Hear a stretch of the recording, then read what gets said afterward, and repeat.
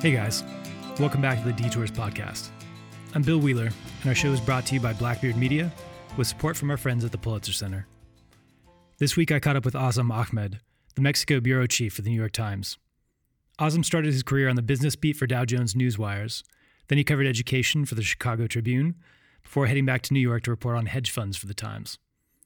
In 2012, he was posted to Afghanistan, where he wrote human interest stories at a time of waning foreign coverage.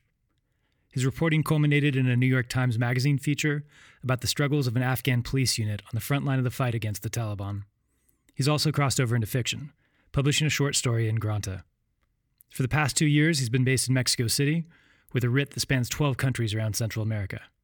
His reporting focuses on migration, organized crime, human rights, and the culture of impunity that plagues the region. And of course, now Trump. So Azzam, you've got an interesting beat these days, man. Interesting times in Mexico. You've got violence engulfing the country. You've got President Peña Nieto, whose approval ratings are at historic lows. He's been trying to salvage in a measured way a relationship with the new administration that's coming in and announcing major policy shifts on Twitter at all hours of the night. How does that affect the news cycle and your job to cover a dynamic region? Yeah, I mean, one of the things that I like about working for the Times is typically you get to spend a lot of time and kind of determine what the news is that you cover. The breaking news happens, but by and large, it's thematic reporting, it's investigative reporting. So what it's done for me more than anything is meant I kind of have to stay more chained to my desk. I have to be in Mexico City more. I typically travel 60-70% of my time out in Central America, the Caribbean, Cuba, and now a tweet can upend my week. A tweet can mean I'm suddenly having to delve into policy issues, which probably didn't inform the tweet, but nonetheless have to inform my reporting. And so, yeah, it's been interesting in one respect because it's allowed me to kind of to sit back and explain some of the things I know, but I maybe haven't reported on before, about the dynamic in Mexico, about sort of the political structure and the way that impunity works here. I think my challenge now, in addition, you said, how does this affect my job? It's trying to figure out how to remain critical and vigilant about impunity here, which I think remains the biggest issue and the biggest long-term issue. You know, President Trump is an existential for Mexico. He's 4 to 8 years of headache. But 50 years from now, it'll still be the impunity that gnaws at the society. It'll still be the fact that 98% of crimes and murders go unsolved. It'll still be the fact that corruption isn't just a facet of governance, it's often part and parcel of governance.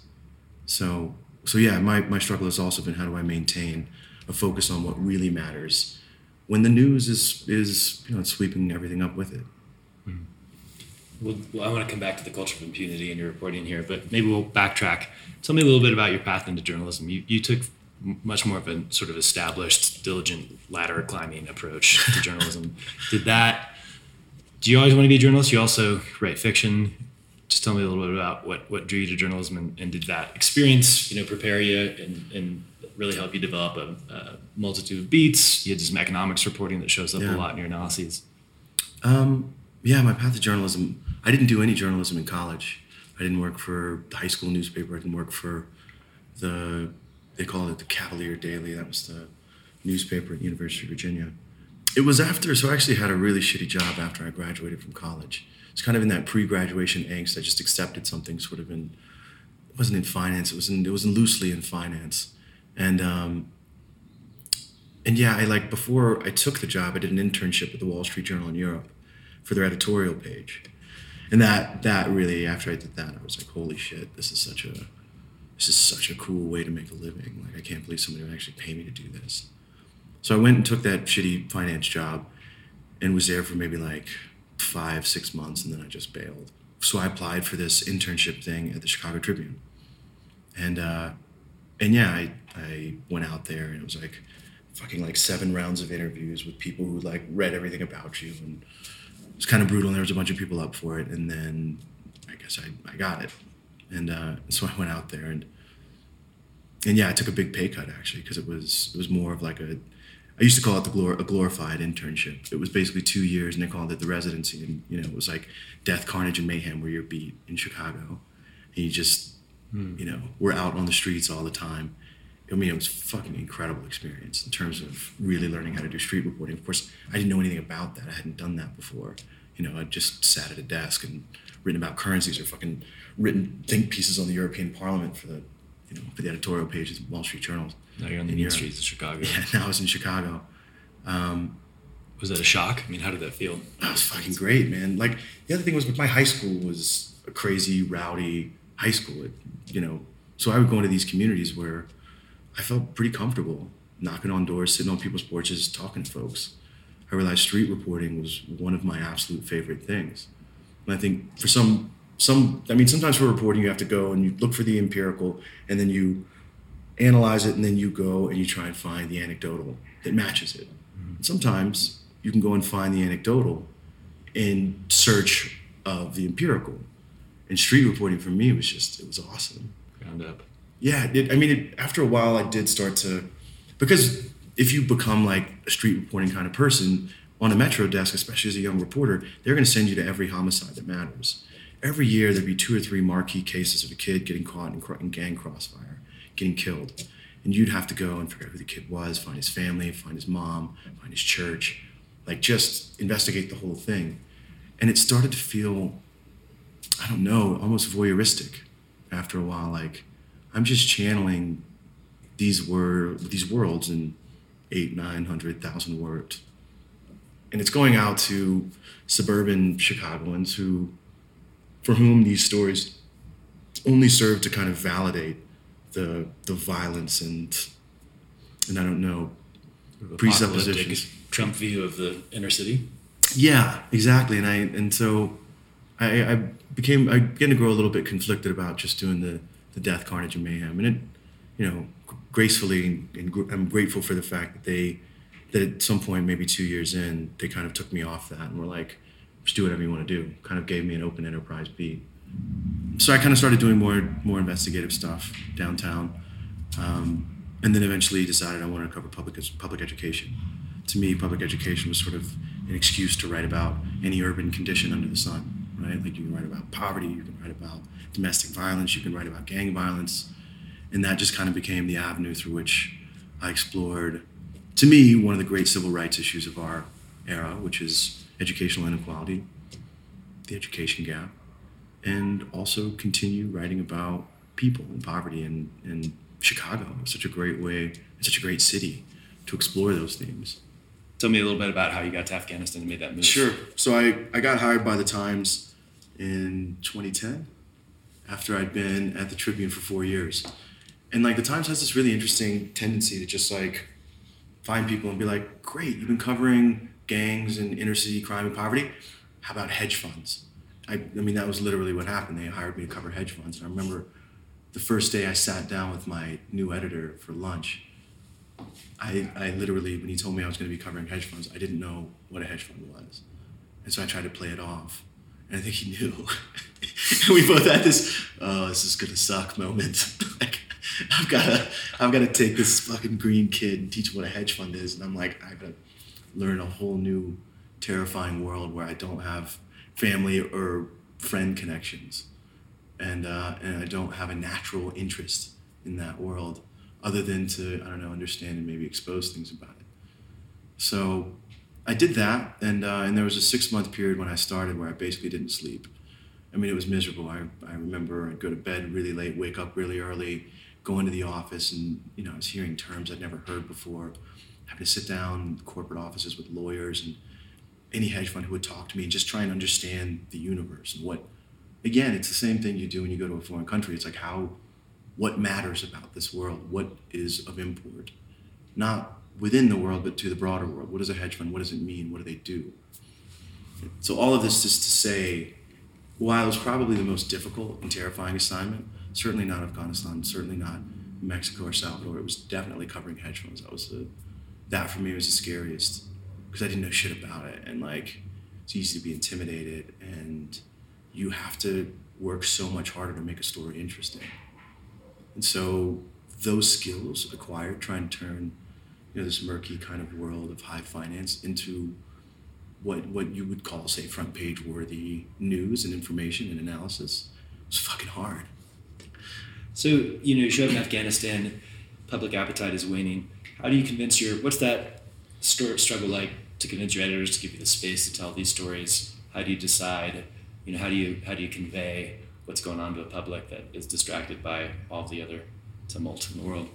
I kind of found that rehumanizing that war was what I wanted to do. First off, chronicling the changes and the big effects. And I think one of the advantages I have is I wasn't wedded to this very American-centric war in the past. If you'd been there since 2004 or 5, it's all about the Americans and what they were doing in Afghanistan. If you came in 2012, well, the American footprint was a lot smaller. Combat operations were ending, as they were endlessly telling everyone the Afghans were going to take over. And so I think it freed me up. In some cases, I had senior colleagues who wanted to do the big story of the day. So I kind of got to look around on the margins, and it forced me to be more creative. So like it wasn't even a big story, but my first, sort of story that got a lot of recognition, at least internally at the Times.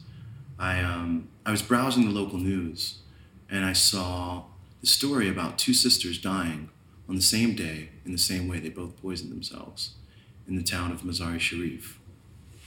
And it was devastating. I was like, fuck, man, there's something there. Why would these 2 girls kill themselves on the same day in the same way? There's got to be a great yarn. It's like Metro reporting. You find that great field detail, and from there you figure out, okay, what does this mean? What am I seeing, and how do I contextualize it in a Wither Afghanistan kind of way? So I remember telling my editor, and my editor was like, yeah, I guess. Okay, yeah, go up there and see what you see, and we'll talk about it. So I went up and met with the family, and the family was devastated, and the story was just so rough. Basically, the younger daughter was in love with the boy, and her older sister found out about it. And this is Afghanistan, where like the term forbidden love isn't a cliche, it's actually true. And so the older sister got in a fight with the younger sister, saying, you can't be this way, you have to behave properly. And then the mom comes and catches them fighting and slaps the younger sister and tells her not to fight with her older sister. So the father keeps rat poison in the house. And the younger girl, to send a message to her family about how distraught she was, took some of it. This girl starts foaming at the mouth. They race her to the hospital, and the mom looks at the older sister and then blames her. Says, if she dies, this is on you. So the older sister's now devastated, and in the same kind of way, decides to poison herself. And so the family is with the younger daughter at the hospital as she's dying. Meanwhile, their other daughter, who's at home, is taking rat poison. So anyways, the younger daughter winds up dying, and the family's devastated. And everybody comes home the next day, and the father has been with the younger daughter the whole time.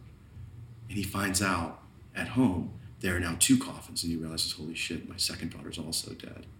So he has a heart attack and goes to the hospital. Same hospital for all 3 girls, all 3 family members. Anyways, I was trying to figure out like why this girl would have taken this poison. Like just the sort of devastating Shakespearean context of like suicides and lovers, but I didn't quite get why a young girl would just take rat poison until I started talking to the administrators at the hospital. And these guys told me, yeah, don't you know this happens all the time? All of these girls, and he hands me this ledger with the names of like dozens and dozens of girls who had all taken poison. Most of them hadn't died. And one of the doctors who was in the room, he goes, yeah, I heard the father and the daughter talking before she died, and she said she didn't mean to kill herself. She was trying to scare her family, and it had become this cry for help that these young women trapped in the rigid confines of gender structures in Afghanistan to negotiate a bit more freedom. And it was fucking devastating. It was like it all kind of clicked into place. I'm like, holy shit, Mazar-e-Sharif, like the world is so global now in terms of information. These women can watch Homeland. These women can watch Modern Family. These young girls can be exposed to the world that they can't have, which in some ways is more painful than not knowing about it. They can't be blissfully ignorant. So they really know the contours of their privation. And I think in that respect, it created this surge in how does one fight for one's rights when one has no rights. And in this particular town, in this particular moment in Afghanistan, they were doing it with their lives, or with the threat of their lives. So I kind of crafted this narrative about these women, but then the bigger picture was like, this is a moment, and these are the cross currents of culture. You've got this rigid, staid, sort of sedimentary reality in Afghanistan juxtaposed by a world that they can all see. And so that kind of became one of the things that I did. I would just look for these human stories, these people who to me were really rich and really meant something, and then figure out how to contextualize them. That was one way. I mean, the other thing is like you grapple with the bigger issues. One of the things I did a lot of was embed with the Afghan army, because I felt like, everybody would do it once, and there'd be like a marquee piece, like me and the Afghan army, and here I am. And there was one of my favorite pieces like that was a friend who writes for the New York Times and magazine, The New Yorker, who did one of the very first embeds with the Afghan army. But I kind of found that as a newspaper writer, it was more important to sustain that. That was the only way to see the war. The only way to see what was happening. So I was really negative on this war in my particular era. In some cases, I'd have colleagues and other journalists come and tell me I was too negative. But the thing was, when you're out there with these guys in the middle of a firefight and you see how they comport themselves, there was no other way to see it. I mean, in Kabul, listening to the generals talk and watching the shitty reporting coming in, it was easy to kind of feel like, oh, maybe it's not so bad. But man, out in the field, those guys were just outclassed at every turn. So that was another way that I kind of, how does one write about a war? Well, I think it's important, especially if we're trying to figure out what's happening, to get out on the front lines, to see it. And I think that was one of the reasons we were writing a lot of critical stuff. We wrote about Kunduz and how it was going to fall 6 months to 8 months before it fell, because I was on the ground in Kunduz looking around like, holy shit, the Taliban is at the gate. Even people in town knew that could happen. So yeah, it sort of, initially I think I found my way in through just telling human stories, trying to rehumanize people, like doing a profile of the guy who buried suicide bombers, in anonymous graveyards. He just, to me, he was such a beautiful person because in spite of war and everything else, So this is a guy who's been put in this position of essentially negotiating the release of corpses from both sides or all sides of the conflict. You go to the Taliban, guy. Different guy? Okay. Yeah. No, that guy was the same kind of thing. So no, this guy literally just was the municipal barrier. Like he took all the dead bodies of the unwanted and the unclaimed and buried them in this pauper's graveyard.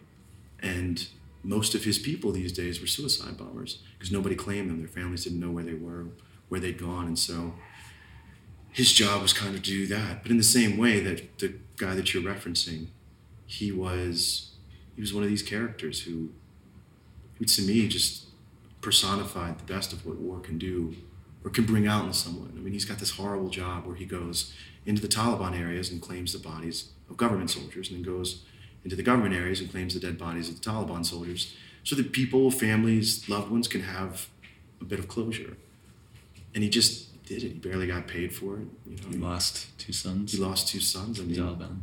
Yeah, it was pretty fucking devastating, his trajectory, but he did it. He sort of, in the midst of this sort of gut-wrenching violence, he was a better man. I'm curious about let's talk a little bit about your Times Mag piece where you embedded with the ANP and you found this guy. Tell me about the genesis of that story, because it also was a hell of a reveal with that piece, right? Coda. Yeah, it was a reveal for me too. Yeah, it sounds like it. So how did you get that story? Okay. So I knew, in the same way that I kind of started doing fiction, I wanted to do something that went a little bit deeper. By that time I'd probably done 7 or 8 embeds with the Afghan army, and each one had produced, to me, a piece that symbolized something about the war. But I hadn't done anything with the police. So I started to think about the police and realize how significant their role was, how underutilized they are. In many of these countries where there's terrible security situations, there's almost always barely a functioning police. Mexico has the same problem. The army gets dispatched to do policing activities because the police can't handle it. And in the case with Afghanistan, the police had been so militarized because there was no such thing as community policing. There was no such thing as doing the kinds of intelligent work, like walking your beat, getting to know people, that make it impossible for insurgents to infiltrate because you know everybody. So these guys were walled up in barracks with heavy weapons, firing out. And if they walked around, they'd probably get smoked. So I wanted to do that. I wanted to go to a place that was incredibly dangerous, where that job was incredibly difficult, and find a charismatic police commander trying to do the one thing that I think could regenerate something in these communities, that could create kind of solidarity and community and address some of the root problems. In so much as your average Afghan peasant sees the government, it's in the form of a police officer. And that became, to me, an interesting way in which to explore the failing security in Afghanistan and the failure of the war. So, sorry, go ahead. Well, and so it's interesting because the piece kind of becomes or delves into the fact that, as the Americans are scaling down, it's really the provision of services to these areas that don't have services that are going to win, tip the tide.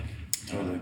And you get, and it's also the Taliban by intimidating judges, by bombing A&P at the checkpoints, and then forcing them to, sort of armor up and withdraw from the sort of community-based policing. That's a war on their part, very much to inhibit the central government's reach. Right? Absolutely. No, that's exactly right. But to do that is, again, thematically, this is an important thing. It's community policing. It's getting out into these worlds and getting to know people and building trust. So how do you do that? What's the best way to write about that? Well, you find a charismatic guy and you go and follow him around for 2 weeks. You got to have a photographer who's willing to do it with you. So by that point, I had made a lot of sources both in the Army and the police. So I reached out to this great general who was just a huge help to me when I was there. It's General Razik. He was in charge of Logar and Mordok, these two pretty gnarly provinces just south of Kabul. And I asked him, I was like, hey, who can you introduce me to kind of help me realize this? And he was always doing that. He was always finding and connecting me with people who I could trust, because there's enough danger going into combat with these guys, but you want to be sure you're with a unit that's not going to kill you. Yeah, and at the time, as you mentioned in your piece, blue on blue crimes are up. You've got one of the ones was a Afghan national policeman who sedated his colleagues and then allowed the Taliban to come in and kill them. Yeah, like fucking a dozen of them or so. I don't even remember the number. It was 20-some. But it was bad. So that stuff was happening. And this guy basically put me in touch with the police commander of Logar province. And that guy was great. We sat down. I kind of pitched him on what I wanted to do. And I think he was like, what the fuck is this guy thinking? But okay. And he told me about Qasim. Qasim was this guy in this district called Baraki Barak who was just a really charismatic guy who was trying to make a difference. He was trying to putting all the effort he could into creating the reality that the story was sort of envisioning, or rather what could be seen as a means to reverse some of the intransigent violence. So yeah, I convinced the provincial police chief. He said, cool. Introduced me to Qasim. I spent a couple of days with Qasim talking to him, figuring out if I could trust him. And then Tyler Hicks, who's a photographer I've worked with in a number of these embeds, agreed to join, and we went. And yeah, for it was 11 days, we were on the ground with these guys living in, one of the sort of bunk rooms in their, powerless police precinct with no running water. No, they had running water, but no electricity, no heat, no nothing. And just kind of saw the world through their eyes, and particularly through the eyes of Qasim, who's trying to, who's trying to do different things all the time, settle land disputes, convince the army to come out more and help them, engage with local politicians and local leaders, and, and also foster what they call the ALP, the Afghan local police. These guys were sort of irregular militiamen in some cases who'd risen up against the Taliban, and the government said, great, take all the help we can get. Here's some guns, here's some uniforms, and we'll give you what we can. Keep fighting. Not a lot, right? So the Afghan army's got all the good toys. Exactly. And these guys are borrowing cell phone credit. And, exactly. A few rounds for their Kalashnikovs. Mm-hmm. So Qasim he just had this multifaceted job that was everything. It was all of it. So after following him around for a few days, it just sort of, the nature of his work was just so fucking complicated, so difficult to kind of, to me, it was sort of impossible to stitch together all these things, especially if you're the only force to break the inertia of the status quo. Mm-hmm. And then, yeah, it was, sorry, go ahead. Well, yeah, you paint a a pretty great portrait of what an uphill struggle this is, right? And you allude to the fact that there are these various sort of political shifts underneath the surface that are sort of hard to gauge. Completely. And so there's a great moment too where they bring in some guys who are suspected of tipping off the Taliban to the location of one of these local militiamen who was murdered, and they're interrogating him, and the guy doesn't bring his ID. And their interrogation style is lacking in sophistication. And it raises this question of these guys are processed and sent on and detained. Can you ever get to the truth in that sense? And I'm interested in what happens with Qasim in the end of the story.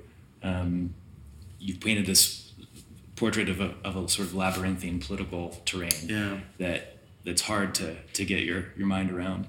And so what happens in the end of the story with Qasim?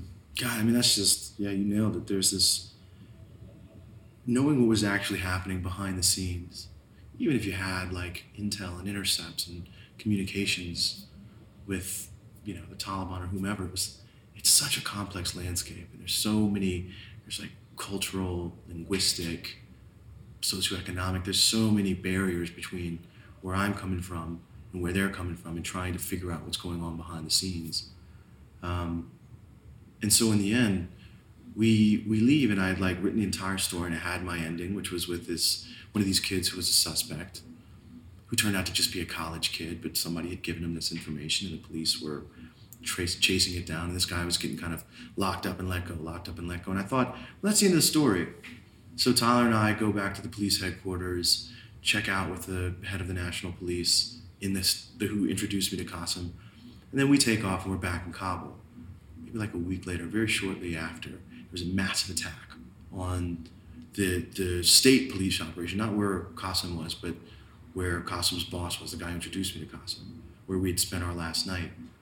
And, I can't remember the number now, it's been a while, but more than a dozen police. It was one of the single biggest attacks on the police in Logar province. It was 20, it was in the country. And it was kind of crazy. We were like, wow, that's a good thing we left when we did, because, well, it would have sucked if we'd been there. And so I'm going through the final edits of the magazine piece. We've pretty much got it written. Editors are happy with it. It's going to be a cover story, and we're all cool. Photographs are in, it's done. And I'm doing last-minute fact-checking, and Qasim hasn't been answering his phone. And I'm like, what the fuck, man? Qasim was pretty responsive. The dude did have to get credit from, borrow credit for his phone because he hadn't been paid in a couple months, but I thought, I can usually get this guy. Finally, Qasim isn't answering, so we call, again, the National Police General who introduced us. I'm like, what's going on? He's like, Qasim's been arrested. And I was like, what? This is like, the final edits have to be done by Friday. Like this is being submitted for proofing. And it's like fucking Wednesday evening. So 2 days ahead. And I'm just like freaking the fuck out. I'm like, what do you mean he got arrested? And apparently, through some investigation, they determined that Qasim had given the Taliban access to the National Police Headquarters, to the state police headquarters, that had killed the 20 people. Which was a mindfuck for me because, I was in some pretty dark places with Qasim where like there was active combat. That guy never, ever showed any signs of wanting to sell me or Tyler out. 2 Americans, 2 journalists for the New York Times would have been worth a fortune for him. So if he was colluding with the Taliban, why the fuck wouldn't he use, $2 million assets literally walked into his hands in a place where if we had been kidnapped, nobody would have blamed him because it's just fucking dangerous there. But anyways, they claimed they'd found evidence of IED, equipment. They said that they thought he was the one who actually planned the murder of the local police militiaman. His brother started to blame him. And it was suddenly like, in 1 second, it all switched. Qasim went from being this protagonist, this very clear protagonist, to having a giant question mark over his head. And to me, it was sort of this like, at first I was freaking the fuck out, right? It's the thing I didn't see right in front of me. What I saw right in front of me is, did my story just get fucked? Did I miss this? Am I so fucking stupid I missed that this guy was, the American/Afghan enemy? And so I freaked out and just sort of reported my way through what had happened. And I stopped and I realized, no, this is fucking Afghanistan. It's this unknowable quality of an unknowable shifting of alliances and this kind of war-torn mentality where when those alliances shift, there's no mourning. There's nobody sitting around being like, impossible. Because they've seen impossible happen in 40 years of war. And so they're kind of just like, yeah, it's messed up. Gus Gossam was with the bad guys. Next. Land of unknown unknowns. Yeah, exactly. Have you gone back or looked into it since? Did you ever want to try to send somebody to get to the bottom of it? Or what's the post-Lewd?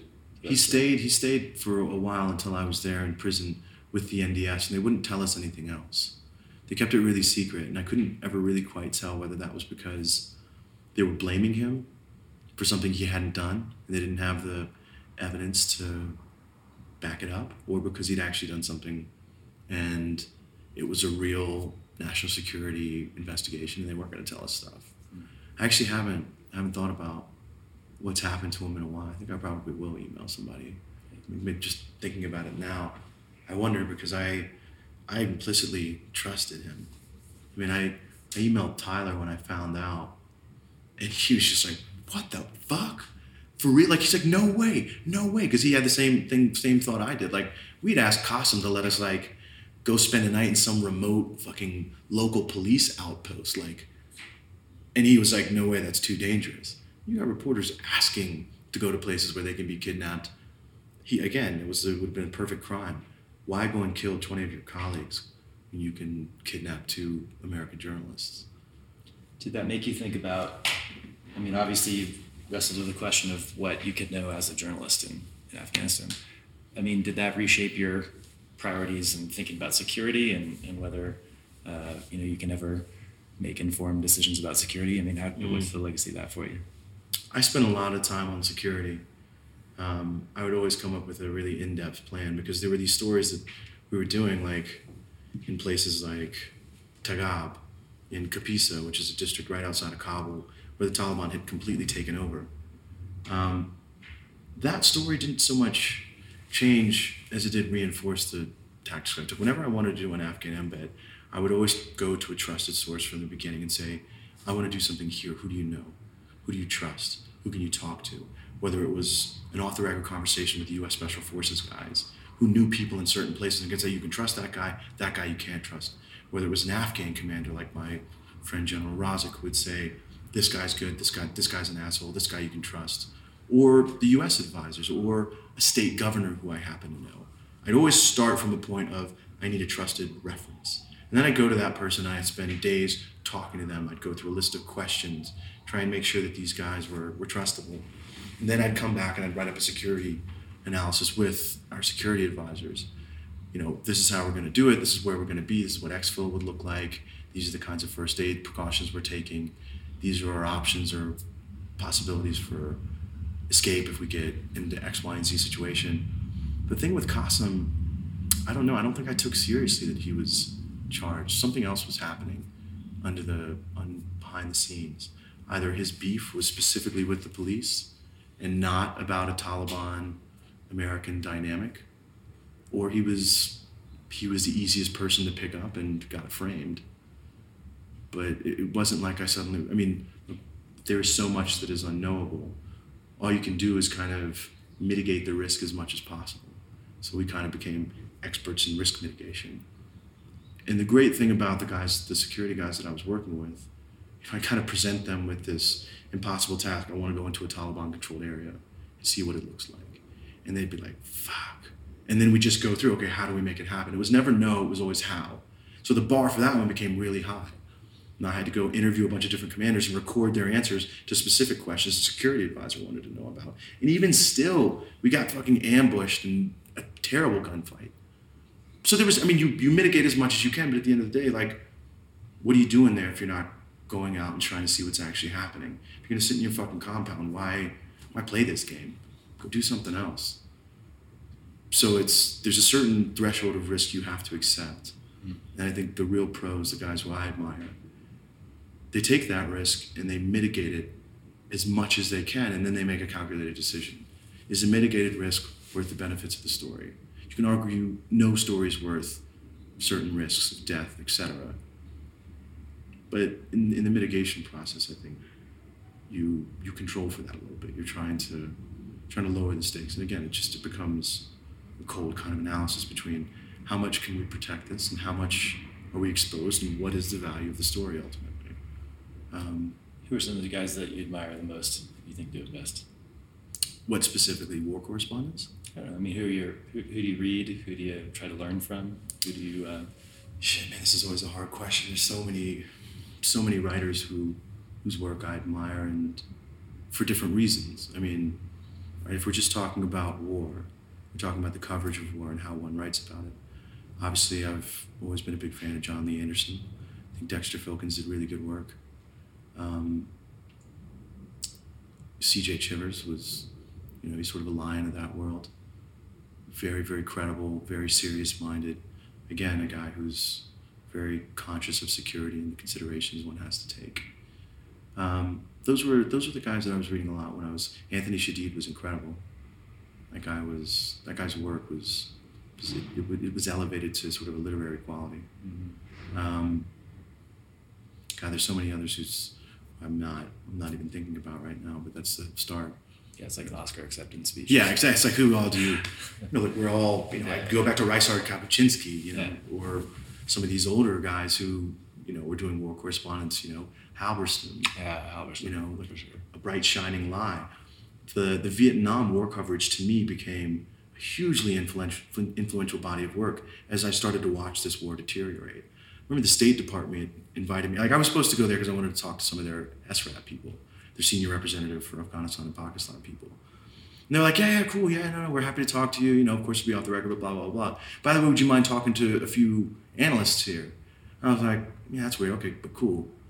Anyways, they lead me into this conference room, and there's like 30 fucking people at a table, and I'm at the head of it, and they want me to basically brief them on what I've been seeing. I was like, this is fucking weird. Like, it's not my job to tell you guys what's going on. Like, read what I write. But I was like, what, fine. I'll tell you what I tell anybody who I talk to about this stuff. It's like I'm giving you secret information. And we were talking, and they were, at the time, ISIS was starting to take over sections of Iraq. And there was this deep fear from the Afghanistan desk that a similar thing could happen with the Taliban. There could be this sudden, sweeping takeover. So they were worried about that, and they were like, do you think the Iraq situation is analogous to the Afghanistan situation? Could the same thing happen? And at the time, I actually have my bookshelf over there, the Modern Classic Library of collected works of the Vietnam War, by the Neil Sheehan's, Halberstams, all the, Michael Hers, all the seminal pieces about Vietnam. And I'd been reading approximately the place in the Vietnam War that was where we were in the Afghan War. The Americans were trying to figure out a way to leave with their heads held high because it was kind of a recognition that things hadn't gone well. And I remember sitting there talking to these State Department people saying, no, I don't think Iraq is the proper analogy. I think Vietnam is. And there was just like the whole room just went, oh. And someone was like, wait, you think the fucking Taliban are to take the whole country over? I said, potentially. If there's not a peace deal, the Afghan army is not prepared. And America has a pain threshold, and they're rapidly approaching it. And if this peasant army could keep off history's most sophisticated and powerful army for more than a decade, with a few bullets, a few fucking charged explosive devices, what are they going to do to the Afghan army, who has less training, less equipment, less heart? So yeah, but I remember how influential, reading those articles and looking for the echoes and what I was seeing in Afghanistan and what was happening in Vietnam. It kind of became like a treasure map in some ways. Where you're like, holy shit, they were struggling with local armed groups rising up against, Viet Cong and trying to organize and aggregate them, but it was a disaster and it wasn't working. And, there was similar kinds of defections within the Vietnamese army towards the supposed enemy. It was this crazy, unknowable thing that was happening behind the scenes that the Americans and others couldn't quite understand. The same thing was happening in my mind in Afghanistan. So yeah, those guys were, vis-a-vis that, were hugely influential writers. That's a really good jumping over point to Mexico. You write some of your reporting about explicit links that you've learned from Afghanistan and how that shaped your thinking on Mexico. Yeah. what are some of the similarities and differences as a journalist in the stories that you're confronted with telling here? Actually, what's interesting? This is like covering a region, especially one that's not consumed by conventional war, is so much harder than war reporting. War reporting felt kind of natural. I enjoyed it, but the drama is very literal. It is a life and death thing. The protagonists, the antagonists, the structure and the import of it are almost predetermined. They're pre-baked. Like they are what they are. You're at war. Explains itself. How do you contextualize Guatemala? How do you contextualize Mexico? How do you write about it in 360 degrees? How do you bring the life and the vibrance and the pride of the people?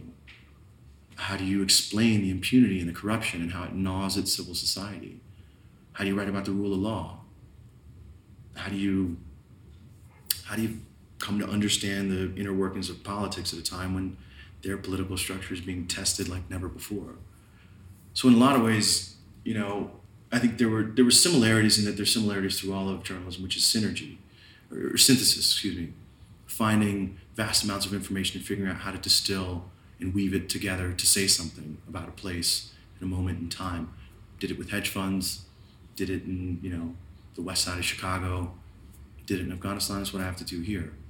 Coming to unearth and find these disparate details and realities and make them cohere. In some ways, Mexico I found a lot harder than Afghanistan because Afghanistan was one country. It was like not that big. It's in the midst of a war, so the reporting lines and the significance is there. Mexico to me is like India in that it's this screaming contradiction. It is this maximum place where everything exists all at once. And to say one thing is to ignore something else. So coming up with one coherent way to describe a nation as complex and whose history is so layered and whose tragedies and realities are so complex, I found it immensely hard to really grasp what it was what it is that Mexico is. It's not an easy place to wrap your head around. Mm-hmm. You've got so many different historic kind of antecedents that define what this place is that they almost conflate, and fucking confound. So some of the big stories here that you've dealt with, culture of impunity, we've got the murder, the disappearance of 43 college students, which teams of international investigators have come in and found evidence that there were elements of the military that were present at the site of the murder. They painted a picture that there's been some sort of effort reaching the highest levels of government to keep them from getting to the bottom of the truth. What are the red lines here in Mexico? And maybe how are they different for you than they are for a Mexican journalist? You mean in terms of what you can and can't write about? Yeah. I don't really observe red lines. The red lines I see is fact or not fact. Like, if I can prove it, if I have documents, if I've been told enough, if I know it's true, I'm going to write it. But I'm an American journalist, and the way I'm treated here is far, far different. The risks I face are far, far different from a Mexican journalist. This is one of the deadliest countries in the world for journalists. So you have some really brave Mexican journalists, almost all of whom are freelance, because for a company to hire them, it would be toxic, because so much of the funding comes from the government to support media here. But the vast majority of journalism here is self-censored. Self-censored in the respect that people know they can't write about certain things. Self-censored in the respect that, like, the editor might get a call or the owner of a newspaper might get a call and be told, you're not writing that story. And so then they go down to the newsroom and they say, hey, you're not writing that story. Before it's ever published, it gets censored, squashed. Are those for economic considerations, or because they're touching on corruption at government, or is it cartels that are sort of off limits writing about? All of the above. You've got the economic considerations that businessmen have to consider. Vast amounts of money comes from government budgets to advertise in these media outlets. So there's huge financial pressure. You've also got, look, if you ever wanted to threaten someone, all you have to do is point to like 90 journalists that have been killed here in the last 12 years, and it's like, don't fuck around. And this is what happens if you do. And that isn't just the narcos, that's the government too. In some cases, there's more threats that emanate from the government than there are the narcos. Confront that for a second. The government threatens journalists more than organized crime. Now, there's certainly some nasty organized criminal elements here, but who expects the cartels to comport themselves with dignity and responsibility? Who expects the cartels to be good guys? They sell vast quantities of drugs and their currency is violence. But the government? So there's censorship both on the economics and the literal threat from the government, and then same thing with the narcos. In some of these places, the narcos have reporters on staff who spy on other reporters and what they're writing and what they're doing. In Veracruz, there were several people we interviewed who told us about individuals who had been hired by the narcos down there to essentially monitor and control the media. So it's not a great place if you're a Mexican journalist, because even if you have the talent, the chops, and an outlet for whom to write things, it's kind of coming at you from all sides. Yeah, it's a really difficult landscape to navigate. So I don't pretend to think that what I face down here even comes close to what they face. It's a very different world. What do you think the public perception of the media is in that regard? I mean, are they lionized? Are they ignored? I mean, we're at a time in America right now where there's a lot of discontent with media and suspicion of media and traditional news. And here you've got a country that's grappling with an absence of rule of law at so many levels. Yeah, and really a real existential challenge for free press and freedom of speech in a lot of ways. Are there heroic Mexican journalists that you think, have a lot of support or? Yeah. No, I think, look, the Mexican public is kind of accustomed to a self-censorship that occurs in most of the media, and so those whom have proven themselves uncensorable are lionized. Yeah, they are, and a lot of them are women. There's a lot of incredibly talented, tough, brave female journalists here. Lydia Cacho, Carmen Aristegui, the list goes on. But it's not easy for them either. I mean, they're kind of, but they've kind of arrived at a level where they're a little bit too well known to become as threatened as, say, maybe a local reporter trying to do crusading journalism. And even within the confines of what is permissible, there's still a lot of journalists who do good work, who do good investigations, who figure out what's going on. But there is that threat that kind of looms over everyone. And only a few journalists here have been able to kind of break through that to do the bigger stuff. A friend of mine is overseeing this investigative project, and the person was telling me, we have trouble because some of the people we're getting our funding from, we're running into investigations that could hurt their business interests. And we have to figure out how to navigate that. Is it wiser to take the money they've given us, because there's a million things to investigate, rather than bite the hand that feeds us when they are allowing us to be a truly investigative outlet in a country where there isn't a lot of that? Or do we have to write this story and risk ruining everything because those are our principles? It's not a generic conversation here. It's a real, rubber hits the road kind of question that these guys have to ask themselves. That's all for this week.